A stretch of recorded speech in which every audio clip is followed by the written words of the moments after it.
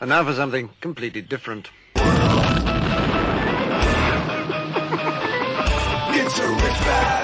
Forget everything you've been told by others before. Get ready for the real deal, the full story. Real talk about money, markets, life. Now, it's The Real Investment Show with Lance Roberts, presented by RIA Advisors. And good morning, and of course it is Monday, so we're back to the grind again as everybody's getting back to driving to work this morning. Of course, this is also right on the cusp of now they're talking about more mask mandates, potentially shutting down the economy again. I don't know how this is going to go, but over the weekend the Olympics started. Of course, everybody's all excited about the Olympics. Simone Biles, of course, she did a great job in the Olympics, but disappointed in her scores. I mean, she still did great, but to her personal standards, her scores were not up to her standards. So, I mean, that's kind of the thing here. And what's interesting is that's kind of the same thing that's going on with the economy right now. How about that for a segue? But yeah, this has been one of the things about the economy as well. Now, earlier this year, we've been talking about the fact that really ever since last year, as we started to see all the stimulus begin to roll off here and began to see kind of the reality of the economy starting to show back up, that economic growth would disappoint estimates, and that's exactly what's happened here. This is the Atlanta Fed estimate, and which was over 10% for the second quarter. Now, remember, we're talking about year-over-year growth rates. So this is comparing quarter two of 2021 to quarter two of 2020, where we actually shut down the economy, right? There's no economic activity. Everything's shut down. So you should expect, after a 30% decline in GDP last year, that you're going to have a decent, year-over-year gain. And that was expected to be over 10%. Actually, is as high as 13.5% when estimates first came out. That is now down to 7.6%. Now, that's the point here, is that all these estimates about economic growth and the resurgence of the economy, and we're all going to be back to doing great things, is all been a function of stimulus. And as you start to see stimulus fade off, well, you've also seen economic growth rates fade off. This was where we started getting those realities starting to set in here. Now, that's going to have some impacts here across not just the economy, but also for earnings. Now, again, when you're talking about second quarter GDP growth at 7.6% here, and this is an estimate as of July the 20th. So, I mean, this is not very far removed from where we are currently. So the estimates here for April, May, and June are going to come down. And that is going to suggest that with markets at all-time highs here, that market cap to GDP growth is going to even accelerate further. We're already at the highest level of valuation in terms of market cap to GDP on record. Now, why is that important, right? Well, the economy is what happens. That's you and me going out, going back to work. We're driving in our cars this morning, going to work. We're doing the things we're supposed to do. We're paying our house notes. We're buying groceries. We're doing those things, right? That's where earnings come from for all these companies, right? So if we take a look at top line revenue for these companies, that's where it comes from. So when you're talking about market cap to GDP, the economy is 70% consumption. So that's where revenue comes from.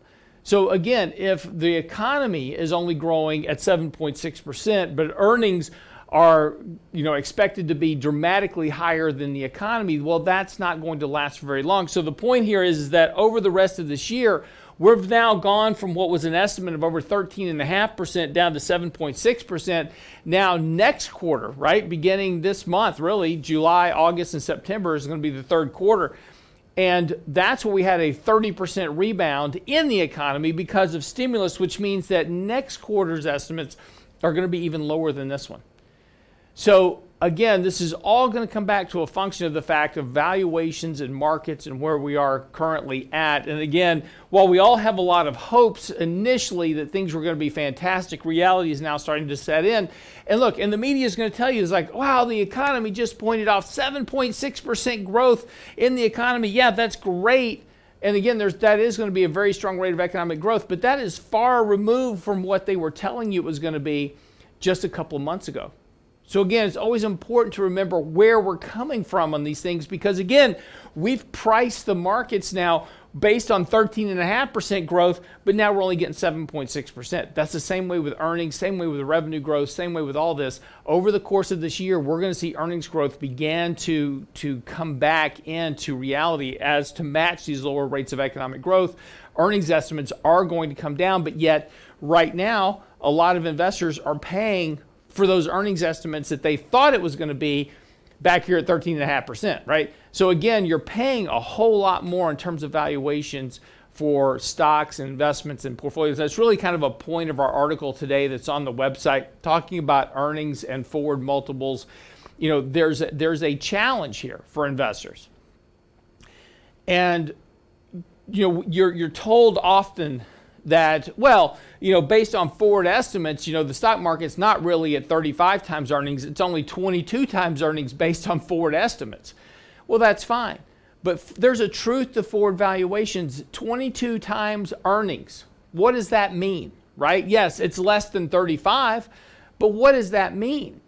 Well, 22, 23 times earnings, that means that if you invest $1 into a company today and the company pays you your pro rata share of their earnings directly into your account, it will only take you 22 years to get your money back. That's what that means, right? You're not buying a bargain at 22 times earnings. That is previous market valuation levels at every major bull market peak in history, right?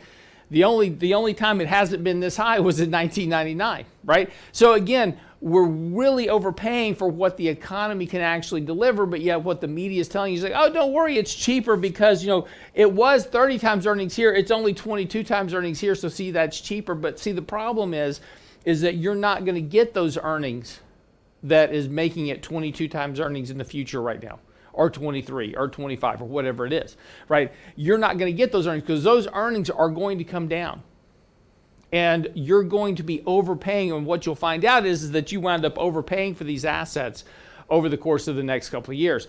And this is what happens with investors and with markets of time. We get swept up into the moment. We're buying things because the media tells us, oh, it's cheap based on forward estimates, but those estimates are guesses. Just like it was a guess at 13.5% economic growth earlier this year, it's now 7.6. This is exactly what's going to happen with earnings here over the next few months. So again, this is just the things to really kind of keep in mind. And this is also going to show up in terms of CPI, because CPI here currently, as we're talking about inflation is part of economic growth. And if you don't have strong economic growth, you're not going to have strong rates of inflation. And what you're looking at here on estimates in terms of inflation is a return back towards trend of 2% ultimately on inflation or less. And that's what's going to happen with the economy as well. By the time we get to the end of this year and get into next year, we're going to start talking about trend growth in the economy at 2% or less. And that's going to be hard to justify earnings and valuations at current levels. And again, now this excludes, more stimulus and more direct checks to households and more, speculative investing in the markets. We're talking about just real, true underlying growth and valuations of markets. That's what this is talking about. So when we come back from the break, I've got a bunch more charts to get into with you this morning. Got a lot of topics to cover, so stick around. More of the Real Investment Show. When we come back, we'll talk about the market rally on Thursday and Friday last week. Record highs on the market. What does it mean now as we head into the last 2 months of summer? Be right back after the break.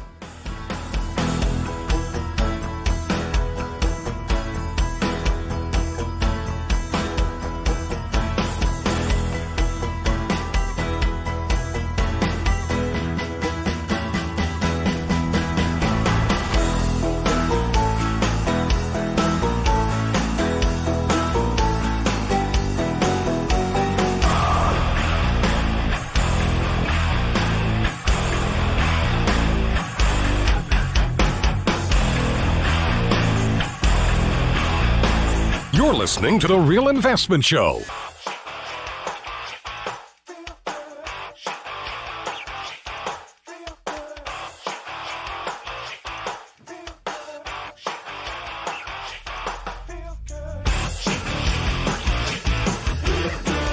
And welcome to the show this morning. It's 6:17 as we get this last week of July. Get ready to get it underneath our belts and get into the last month of August. My kids already dreading going back to school. Of course, with these Delta variant concerns now spiking up around the country, of course, now there's talk about potentially, more mask mandates, maybe keeping kids home from school, going back to, virtual learning. Hell no. Hell no. And I am not alone in this. And, it's one thing, if your kids are under 5, right, and they're not going to school or preschool right now, hey, I get it, right? You're just like, no big deal, right? When your kids actually go to school, it's a different thing. And yeah, after a year of them doing at-home learning, we're not going back to that, period. I mean, I will set them on the corner with a sign that says, "We'll learn for food." And we will teach them that way. But hell no, they're not sitting inside their bedrooms for another year. Ain't going to happen. I have a feeling I'm not alone in this. And I have a feeling if you try to do this, that there's going to be riots all across the country.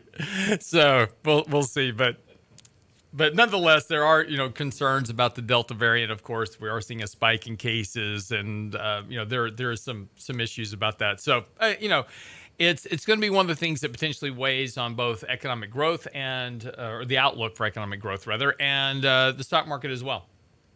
Concerns about potentially, going back to an economic shutdown, those type of issues. That's certainly not going to bode well for markets. But again, I think it's going to be it's just my opinion, but I think it's going to be a hard step to go back to trying to actually shut down the economy. The states are talking, about, mask mandates. A lot of the states are leaving it up to residents to figure it out. We'll see what happens. But it is a risk to the financial markets nonetheless. And I think it's something at least worth, paying attention to from the standpoint that it could affect the price of the stock market. Now, remember, we've talked about this numerous times. Markets are very stretched valuation-wise. They're very stretched price-wise. And what it takes, and again, we've got record margin debt. Just posted a chart on that this weekend. What it takes to create a 5 to a 10%, correction in the markets or more. And again, we've been talking about now for the last several months. We've gone a very, very long time. It was August of last year was the last time we had a 5% correction in the market. So it's been almost a full year. And what it takes to trigger a correction in the markets are prices being overly bought, overly extended, deviated from long-term means. So, right, you've kind of stretched the rubber band as far as you can in one direction. Things like margin debt, provide fuel to the fire. And what you need is an exogenous event that comes along that people really weren't counting on too much to create a psychological transition from buying to selling. And, is that going to be the Delta variant? Just as itself, right? The Delta variant, right? We've got more cases spiking. That's not going to impact the markets that much, right? Because we're aware of that. What it's going to take is something that comes along that the markets weren't really counting on, and that would be, for instance, the Biden administration coming out tomorrow saying, "Hey, we're going to shut down the economy again for another 4 months," right? Just so we get past this Delta variant thing. I'm not saying they're going to do that. I'm just saying that that's the type of thing that can occur that can create a very sharp, unexpected sell-off in the market. So it's worth paying attention to. The other side of that is also paying attention to interest rates. Interest rates are also telling you, now we were just talking about a second ago about, economic expectations not really living up to the hype. Right? And again, we were at 13.5% expectations for economic growth in Q2. Now we're down to 7.6%. That's nearly a 50% drop in the estimates for economic growth. Now, again, the media won't remind you of that. I'll be happy to, because we've been telling you now for the last quarter that economic expectations will be far weaker than what was originally proposed, and that's exactly what's turned out to be the case. And we've been saying that because what's been also telling you the same thing, interest rates. Interest rates peaked back in April. Interest rates have now been declining for the last quarter. And that's been telling you that economic growth was going to be weaker than what was originally expected. So these are those key factors that you want to pay attention to. Treasury yields are telling you there's not something quite right in the economy. The markets are completely discounting that right now, saying, oh, bonds, you're wrong. Bonds are very rarely wrong. And they're not wrong for long, generally. So again, what would it take to really upset the markets? I don't know what the answer is. I don't know if it's a shutdown of the economy or is something else that comes along completely unexpected. Could be a lot of things. Geopolitical risk, could be financial risk, could be a credit risk, could be a variety of things. Could be the Fed coming out in the next month or so saying, you know what, we got to start tapering. Could be. Markets don't expect it. But that's what it would take. The other thing to really pay attention to, and again, we were talking about this weekend as well, is really pay attention to what's going on with wages as well. When you start talking about economic growth, in order to have strong rates of sustained economic growth, you've got to have people making more money. And we've heard a lot of kind of media headlines lately about there's been strong wage growth in the economy really for the last couple of quarters. It's true. It's all been in leisure and hospitality mostly. Most of your lower end wage paying sectors have seen wage increases because they've been trying to lure people to come back to work to get them off of benefits. Over the weekend, Ms. Shedlock had a really interesting post out talking about in Chicago. Why is it always Chicago, by the way? But in Chicago, workers in Chicago make on average about $55,000 a year. If they stay home from working, and just collect all the government, benefits, they make about $51,000 a year to do nothing. So that's that incentive not to work, right? I can make almost as much money sitting at home than I do actually working and having to go to work every day. And since I'm at home, that $4,000 of difference, I'm not eating out, I'm not driving my car, I'm not doing those things. So really it's about even. But once you get out of that lower wage paying scale and start looking at real wages as compared to inflation, wages aren't keeping up with the rate of inflation right now. Now, look, inflation is going to come back down over the course of the next several months for a variety of reasons. Now, there's going to be some areas of the economy that are going to maintain their inflationary pressures. And these are going to be the things that you'll see CPI come down. You're going to go, Lance, you're crazy because have you been to the grocery store lately? Yeah, food prices are sticky. They're going to stay high. Gas prices are going to go up and they're going to stay high. They're not going to come down. Those are the things that we don't really measure that much when we talk about quote unquote CPI, right? That's that, core versus reality type CPI thing that we always get in that debate over. Hey, I get it. I completely understand. Yes, I go to the grocery store and buy stuff. I understand that, right? And that's an important point because the impact to the consumer from inflation and the impact of making ends meet at home is very different than how we measure CPI for government measures. But the point is that neither case is actually keeping up with what's really happening inflation-wise. And again, if you have a period of time where inflation remains at a level that is impacting disposable incomes, in other words, wages aren't keeping up with inflation, that's going to drop the rate of consumer spending because I can only spend so much. And this is one of the problems that we've talked about with retail sales. We talk about retail sales and we go, wow, retail sales were up, 1% this month from last month. Okay. They were up 1% this month from last month. Great. Well, the problem is that we measure CPI and we measure inflation and we measure retail sales in terms of dollar volume, not actual volume. So if inflation goes up 1% this month and I buy exactly the same amount of retail goods from one month to the next, I'll have a 1% increase in sales because I'm paying 1% more for everything because inflation went up. It doesn't mean that I'm buying more stuff. It just means that I'm paying more for the stuff that I'm buying.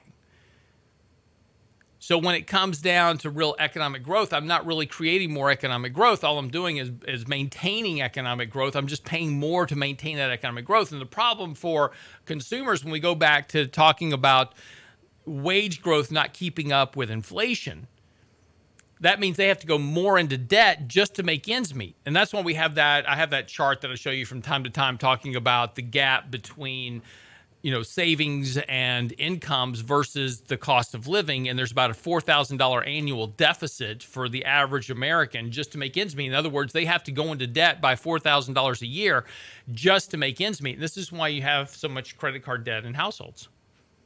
They're not going around, running around buying a bunch of new stuff on credit, right? They're just trying to make ends meet. They're buying groceries on credit cards. And so this is where we start talking about, the economy and start thinking about these things, but, and starting to talk about the financial markets. And when we come back from the break, we'll get into this rally last week and, specifically, what happened, who was buying it, but does it mean that necessarily, we're all good to go here? So we'll come back and we'll actually get into the financial markets coming in next. Look, had a great little rally last week. What does it mean? That's the question we've got to answer. We'll talk about that right after the break. And we'll talk about what is the heck is a Minsky moment as well. Don't go away.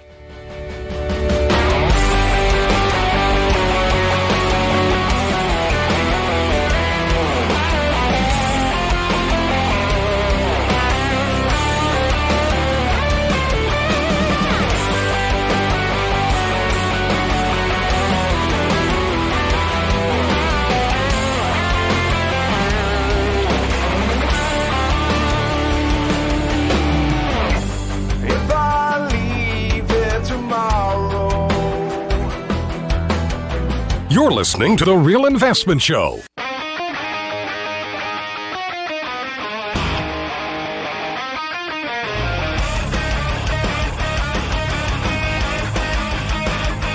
welcome back to the show this morning. Brent, we're just listening to that commercial where we're talking about Swimply, as we were talking about Swimply.com, slotting English language. Saw a video over the weekend of a teacher talking about, kids' names, the kids that are coming to school, and he was going through some of the names. So he's writing up on a whiteboard. It says, please pronounce this child's name. It's L-A. And that's the kid's spelling, L-A. Pronounce the name. It's LaDasha. Okay? Wait, it gets better. He goes, I have another student in my class whose name is capital S, S-S-T. Pronounce that name. Sorry, capital S, S-S-S-T. What's that name? I have no idea. Forrest. 4 S's and a T, right? Forrest. Right. Has another child in his class. JKMN. Pronounce that name. JKMN. Royal Flush? Noel. Yeah.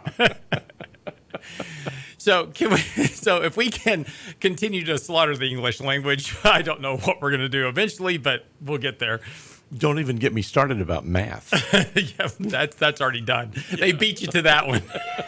So, anyway, back to work. So just before the break, talking a little bit about the financial markets now, and this whole idea that we kind of started off talking about economic disappointment, right? So the economic growth numbers are going to come in a lot weaker than what was originally estimated. We don't care, right? Nobody goes back and looks at those original estimates and go, well, the economists were dead freaking wrong about economic estimates, right? Even though we were telling you a quarter ago, we were telling you the economic growth numbers would be weaker. Nobody believed us then, and nobody will believe us now, and that's okay. But, again, we don't hold people accountable for those estimates, right? But we run the stock prices up based on that. So, here we are, we're looking at a market that is more overvalued than at just about any other point in history outside the dot-com crash. And there's actually a lot of metrics like market cap to GDP, Tobin's Q, price to sales that are far beyond 1999 valuations. But see, that was all predicated on these much stronger rates of economic growth, but we didn't get that, right? And so we don't pay attention to those potential risks. But this is what I was talking about in this weekend's newsletter, though. Look, in the short term, everything's fine. In the very short term, none of this really matters. Markets did have a very nice rebounded off the 50-day moving average last week. Retail investors came charging into the markets last week, ran prices back up to all-time highs. We're back to 2 standard deviations above the 50-day. This is normally kind of where markets kind of start to struggle here a little bit. So it doesn't mean that, markets are going to fall out of bed tomorrow. We're going to have a major crash. But what it does suggest, though, is that we continue to price in perfection in the markets and not really allowing the markets to have a more healthy correction to provide a better buying opportunity. Our money flow sell signals are trying to turn up here. And again, this isn't surprising. We went through kind of a period of consolidation for a couple of weeks. We did sell off. We had about a 3% correction that worked off some of that sell signal that we had pretty quickly. Won't be surprising here if we get a little bit of a turn. Could see the markets rally here a bit more over the next week or so. Particularly, we've got a lot of strong earnings this week, right? We've got Apple, Microsoft, Google. They're all announcing this week. So you got lots of major tech earnings this week. And look, the market's being driven primarily by those big mega cap tech companies. That's what's been driving the markets as of late. This rally's been very much a NASDAQ-led rally at this point. So again, more upside in the markets short term, certainly not out of the realm of possibility at all. So you shouldn't be bearish at this point. My whole point about the conversation this morning is you should not be bearish in the short term, right? But longer term, looking out, the economic and earnings data aren't going to support prices. That's just a function of reality. But in the near term, we don't care about that, right? Markets are continuing to advance here in a very low volatility type run. And that's something to pay attention to, right? This idea of low volatility. We've got a period in the market where we haven't had a 5% correction in almost a year. Most of the corrections we've had have been between 1% and 3%. They've been very small. We have to go back to 2017 to actually see another period where you had that kind of ultra low volatility level. And this is what's called a Minsky moment. Hyman Minsky discussed this idea of low volatility in the market. So again, when you take a look at the 2017 market period, the market just kind of ground its way higher along the 50-day moving average. And it looks a whole lot like the market looks right now. Just these little dips down to the 50-day moving average, and it bounced and it went up. What Hyman Minsky talked about is that periods of stability driven by exuberance typically lead to periods of high volatility following that. And we can take a look at a history of this, and you can see these low volatility, high volatility regimes that just continue to kind of really migrate. And starting back in 2017, you had this very low period of this period of low volatility. And then you got into a period of low volatility in 2018, 2019. Hardly, right? You had an extremely high level of volatility during those periods. And of course, that ultimately culminated in the March 2020, sell-off. But the point that Hyman Minsky was making is that periods of low volatility typically are not followed by another period of low volatility. And what gets you to the next period of high volatility can be a variety of things. It's typically, the exogenous event didn't show up until 2020, right? That was the whole pandemic shutdown. But in 2018 and 2019, we had nice pickups in volatility because of the Fed trying to hike rates. We had the taper tantrum in 2018, had a 20% decline. And we had the whole issue with the trade wars, and we had those sell-offs, right? So nice pickups in volatility. The market kind of ground sideways for almost 3 years, actually, before we kind of broke out of that consolidation. Now we've had this nice kind of this period again of low volatility. But again, let's go back to 2017 real quick. Talk about that period of low volatility. That followed 2015, 2016, where you had two back-to-back 20% declines in late 2015 and early 2016. So you had this period of high volatility through Fed taper tantrum, again, that led to a period of low volatility. So again, these periods of low volatility, high volatility typically alternate with each other. Now, does it mean that this period of high volatility is going to immediately transfer over into a period of high volatility again, like we saw in 2018, 2019? Could be tomorrow, could be a year from now. Again, timing is always the issue. It's just a question of when you actually get there.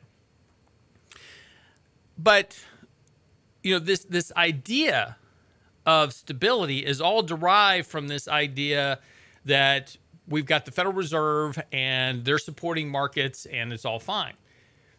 And there's a certain value to that argument. But monetary policy does not create economic growth. And this is problematic longer term. If you take a look at the bank loan to deposit ratio, right? So this is how much banks have in deposits versus how much they're lending out. Now, we live in a world of what we call fractional reserve banking, which means that if you deposit $1 into my bank, that I can basically lend out $10 based on that dollar.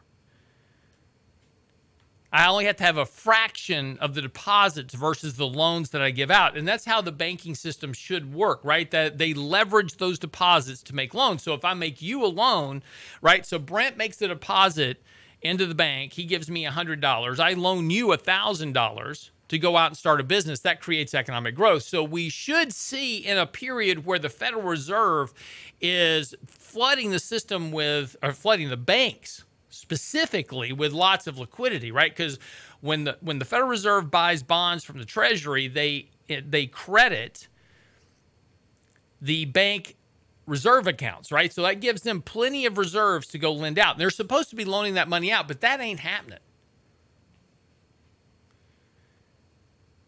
Banks aren't loaning money out. Why? Because why would I loan money to you for 30 years at 2.8% on a mortgage when you're probably not going to pay me back?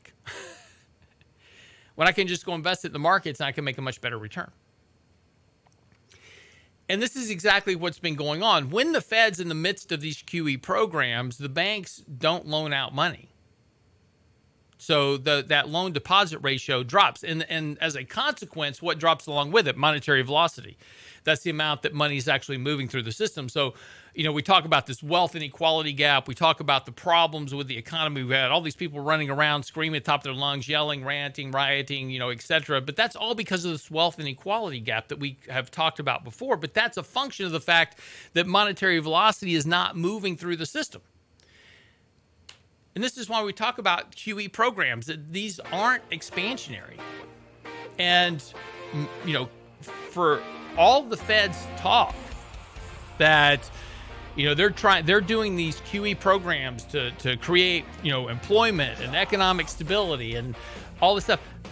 They are simply driving the wealth inequality gap, and they certainly don't incent banks to actually go out and create loans that would actually help grow the economy. They're actually keeping monetary velocity from growing. And that has a broader impact across the whole economy itself. Be right back after break, wrap up the show, take questions and comments. Don't go away. When I know, baby, just how you feel. You got to roll with the punches and get to watch me roll. Why can't you see me standing here? I got my back against a record machine. Get daily investment news you can use, delivered at the speed of the internet at realinvestmentadvice.com.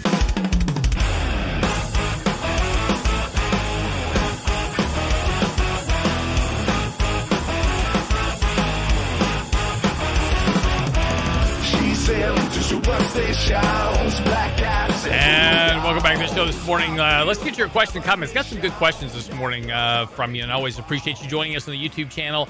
I know if you're driving in your car to work today and being productive as you should be, that's great. If you're listening to our radio show in both Houston and Austin, we appreciate you listening, and certainly don't encourage you trying to chat with us on your phone while driving. So don't do that. But if you happen to be watching our show on our YouTube channel, which you can always get to and even watch the show after the fact, we post a fully edited version of the show on the website as well. Simply go to our YouTube channel. Go to realinvestmentadvice.com, click on YouTube, subscribe, and you can follow us there, chat, and join the show. And so at the end of the show, I can always answer questions as well there. So if you post a question, happy to answer it. Couple of questions. Fundamentals have peaked here. Now, what about the additional trillions coming from the American Rescue Plan, right? So this is where we're hung up on infrastructure currently at the moment. So there was a bipartisan bill, which was a complete farce. This was just a complete machination of the Democrats to try to show that they're working across the aisle. So they did this whole kind of a farcical, infrastructure bill, $1.2 trillion of infrastructure, and they acted like they were actually going to pass this thing. Joke's on you. It was never intended to pass. And this is what we've talked about here on the show before, is that the Democrats want to just wait this out until they can get into the budgetary process. Now, we're about to come up on a debt ceiling issue, which means we'll have to pass another continuing resolution. That's the budget, because we don't actually have a budget. We don't do budgets. We haven't done a budget since Obama took office in 2009. So we just do these continuing resolutions, which basically increases spending by 8% a year, and we just use the same budget and then add 8% to it, and that's the new budget, right? Well, underneath that, when they go to pass the continuing resolution bill, they can stick a bunch of stuff in there, and they'll include this American Rescue Plan, which has infrastructure in it. But it's not just infrastructure. It's social infrastructure. It's human infrastructure. It's all this other nonsense. This has nothing to do with the budget, but they're trying to actually include it in the budget. Now, this is the key point. In order to pass it with a simple majority, it has to be budget related. So they've got to call it something where they can say, no, this is actually budgetary. So they've got to call it something like human infrastructure to try to get that pushed through the parliamentarian and have it part of the reconciliation process so they can just pass it with a simple majority. So yes, we could very well see a $3 trillion plus bill come in September, October. Very possible. There's a risk, though, that it doesn't happen. There are some moderate Democrats that are opposed to another $3, $4, $5 trillion of debt. There are some moderate Democrats that have got to go home and face constituents saying, I didn't vote for this. So this is going to make it problematic to try to pass this under reconciliation. We'll see what happens. I'm not saying it can't happen, and there's a very high probability that you're right and that we'll get this under this families plan, get a whole lot more bailouts coming. But yeah, we're going to send more checks to households in terms of child tax credits and those type of things, and that's fine. That's different than $1,400 direct checks. A couple $100 a month is one thing. $1,400 is a different thing. So will it have an effect on creating some short-term economic growth? Yeah, because, again, you're going to provide more money into the economy. The economy will step up. Inflation will come up. And then basically everybody goes back to square zero in the next year. So you may be able to, create some economic activity for another year. And markets will certainly respond positively to that. And so we've got to be aware of that. And that brings me to the other good question here, which is, look, I've got some cash on the sidelines, but I'm afraid to put it to work right now. And look, I get it. I'm afraid to put cash to work every day as well, but we have to because we have to manage money for our clients. Investing is about understanding where you are. The problem with long-term valuations is that we know that long-term valuations over the next decade are going to drive a crisis point for the markets. Now, when we talk about, high valuations leads to low forward returns, and that's actually today's article on the website, that doesn't mean that you're going to have low returns every year. It just means you're going to have a big crash in there somewhere, 20, 30, 40, 50%, that's going to drag your returns down on an annualized basis over that 10-year period. So we've got to understand is that we've got to be aware of that potential risk that's out there, and we have to manage for it. So if you've got money to put to work, you need to put it to work. And you've got to look for opportunities to put it to work. Now, I wouldn't do it today, but the next time you get a correction back to the 50-day moving average or another correction of some sort, put a little bit of money to work. If you get another correction, put a little bit more money to work. Nothing says that you have to put all your money to work today, but you do need it working for you. And there's also the idea of owning bonds, right? Actual bonds, not bond funds. Bond funds don't mature, but I can buy a bond with a good company, AT&T, Verizon, whoever, and I can put that capital to work in. When that bond matures, I get my principal back plus my interest. Is it a lot of money? No, because yields are low. But I have a guaranteed principal repayment. And here's an interesting point about that. People that bought corporate bonds in 2020, stock market investors just caught them last month in terms of total return. Think about that.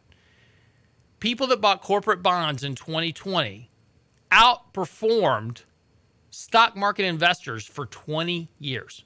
Stock market investors just caught them on a total return basis. And it took getting back to historically high valuations to do that. So very likely over the course of the next decade, bond investors are going to, again, outperform stock investors. And that's not surprising. So, again, there's, as investors, and look, and my job as a portfolio manager and Michael Leibowitz' job as a portfolio manager, and what we do for our clients is we have to invest that capital. We've got to put it to work. We've got to make it work. But we got to do it in a manner, and this is why we talk about risk on the show. A lot of people kind of mistake us for being bearish, and we're not bearish. What we're talking about is the risk, right? We're invested. We're what we, if you want to call us bearish, that's fine, but just understand we're fully invested bears. But all we're looking for and what we talk about is saying, look, these things don't make sense. This is the risk that you're pushing up on, and this will eventually take your money away from you. Is it tomorrow? Is it next day? Is it next week? No, I don't. And I've said this before, don't know when, right? This exogenous, unexpected event is going to crop up. One more, you're going to wake up, the market's going to be down 3% or 4% or 5%. And these periods where we have very large declines in markets very quickly are going to become the norm because of how fast markets move, and primarily because of all this passive indexing. When investors wake up and go, I'm out and I'm selling my ETFs, every time they dump that ETF, they got to sell all the underlying stocks. So it just multiplies the selling pressure in the markets. And again, remember, there's a lot of people willing to buy at these prices, and it's taking these prices. I've got to drive the price up in order to find a seller. I've got to drag, Brent loves Apple, right? He is not going to sell his Apple, but everybody has a price to sell. And if I can get the price of Apple to some price, there's somebody out there willing to sell at that price. The problem becomes when everybody that bought wants to sell, because now there's no buyers left. When the price starts to come down, buyers go, I'm out. And there's some guy out there, Brent, saying, yeah, I'll buy my Apple shares back, but it's going to be down here. If you get it down from 180 to 140, I'll be a buyer for you. And that's why prices, when we began a sell cycle in this market, and this is going to become the norm, we're going to have these big gaps on the downside in the markets because there's no buyers. There's no liquidity in the markets. That's why everybody right now is hiding out in Apple and Microsoft and Google, because these big mega cap tech names, there's a lot of volume there. There's a lot of what we call liquidity. In other words, there's lots of buyers and sellers willing to buy and sell at any price. But there's the other 490 companies, the S&P 500, there ain't that kind of liquidity in them. And so this is where you wake up one morning and Boeing's down 50% because there's no buyers there. So these are things you got to be careful of. But no, going back, it's a great question. You've got to put money to work. You just need to do it with a realization that there's risk and control that risk accordingly. Use your stops. Put stop limits in when you buy stocks, or at least have a mental stop if you don't want to put a physical one in. And scale your way in. You don't have to get in all at once. Just gradually work your way. Pick your spots, pick your opportunities, make your investments. And hey, and you know what? There's nothing wrong with not doing it. If you don't see a good opportunity or a good spot, there's nothing wrong with sitting in cash, because eventually you'll get the opportunity. And this is the whole problem with buy and hold. You know, if I just ride the markets up and down, I never raise any cash when markets run up. I don't take profits. I don't have any money to buy anything with when I do get an opportunity. So you can manage it however you want, but that's just the way we do it. Can you explain the difference between bond yields, very quick, and interest rates? They are the same thing. Interest rates are what we talk about, like the 10-year Treasury rate. That is, we say those are interest rates. That's just the yield of the 10-year Treasury. Bond yields and interest rates are the same thing. There's really no difference. It's just there's a correlation between interest rates or between yields. So the yield on a 10-year Treasury, very quickly, is risk-free. We say there's no risk in a 10-year Treasury. So any other yield above that is adjusting for the risk of that investment. So corporate bond yields have a higher yield than Treasuries because there's more risk in corporate default than there is in a risk-free Treasury. So that's the only difference. Wraps up the show for the day. Be back tomorrow, of course. Technically Speaking Tuesday. Our new article post is out on the website, along with our newsletter. Great newsletter this weekend. I have to say I did a really good job. It's on the website now. Click on the newsletter link, realinvestmentadvice.com. We'll see you tomorrow.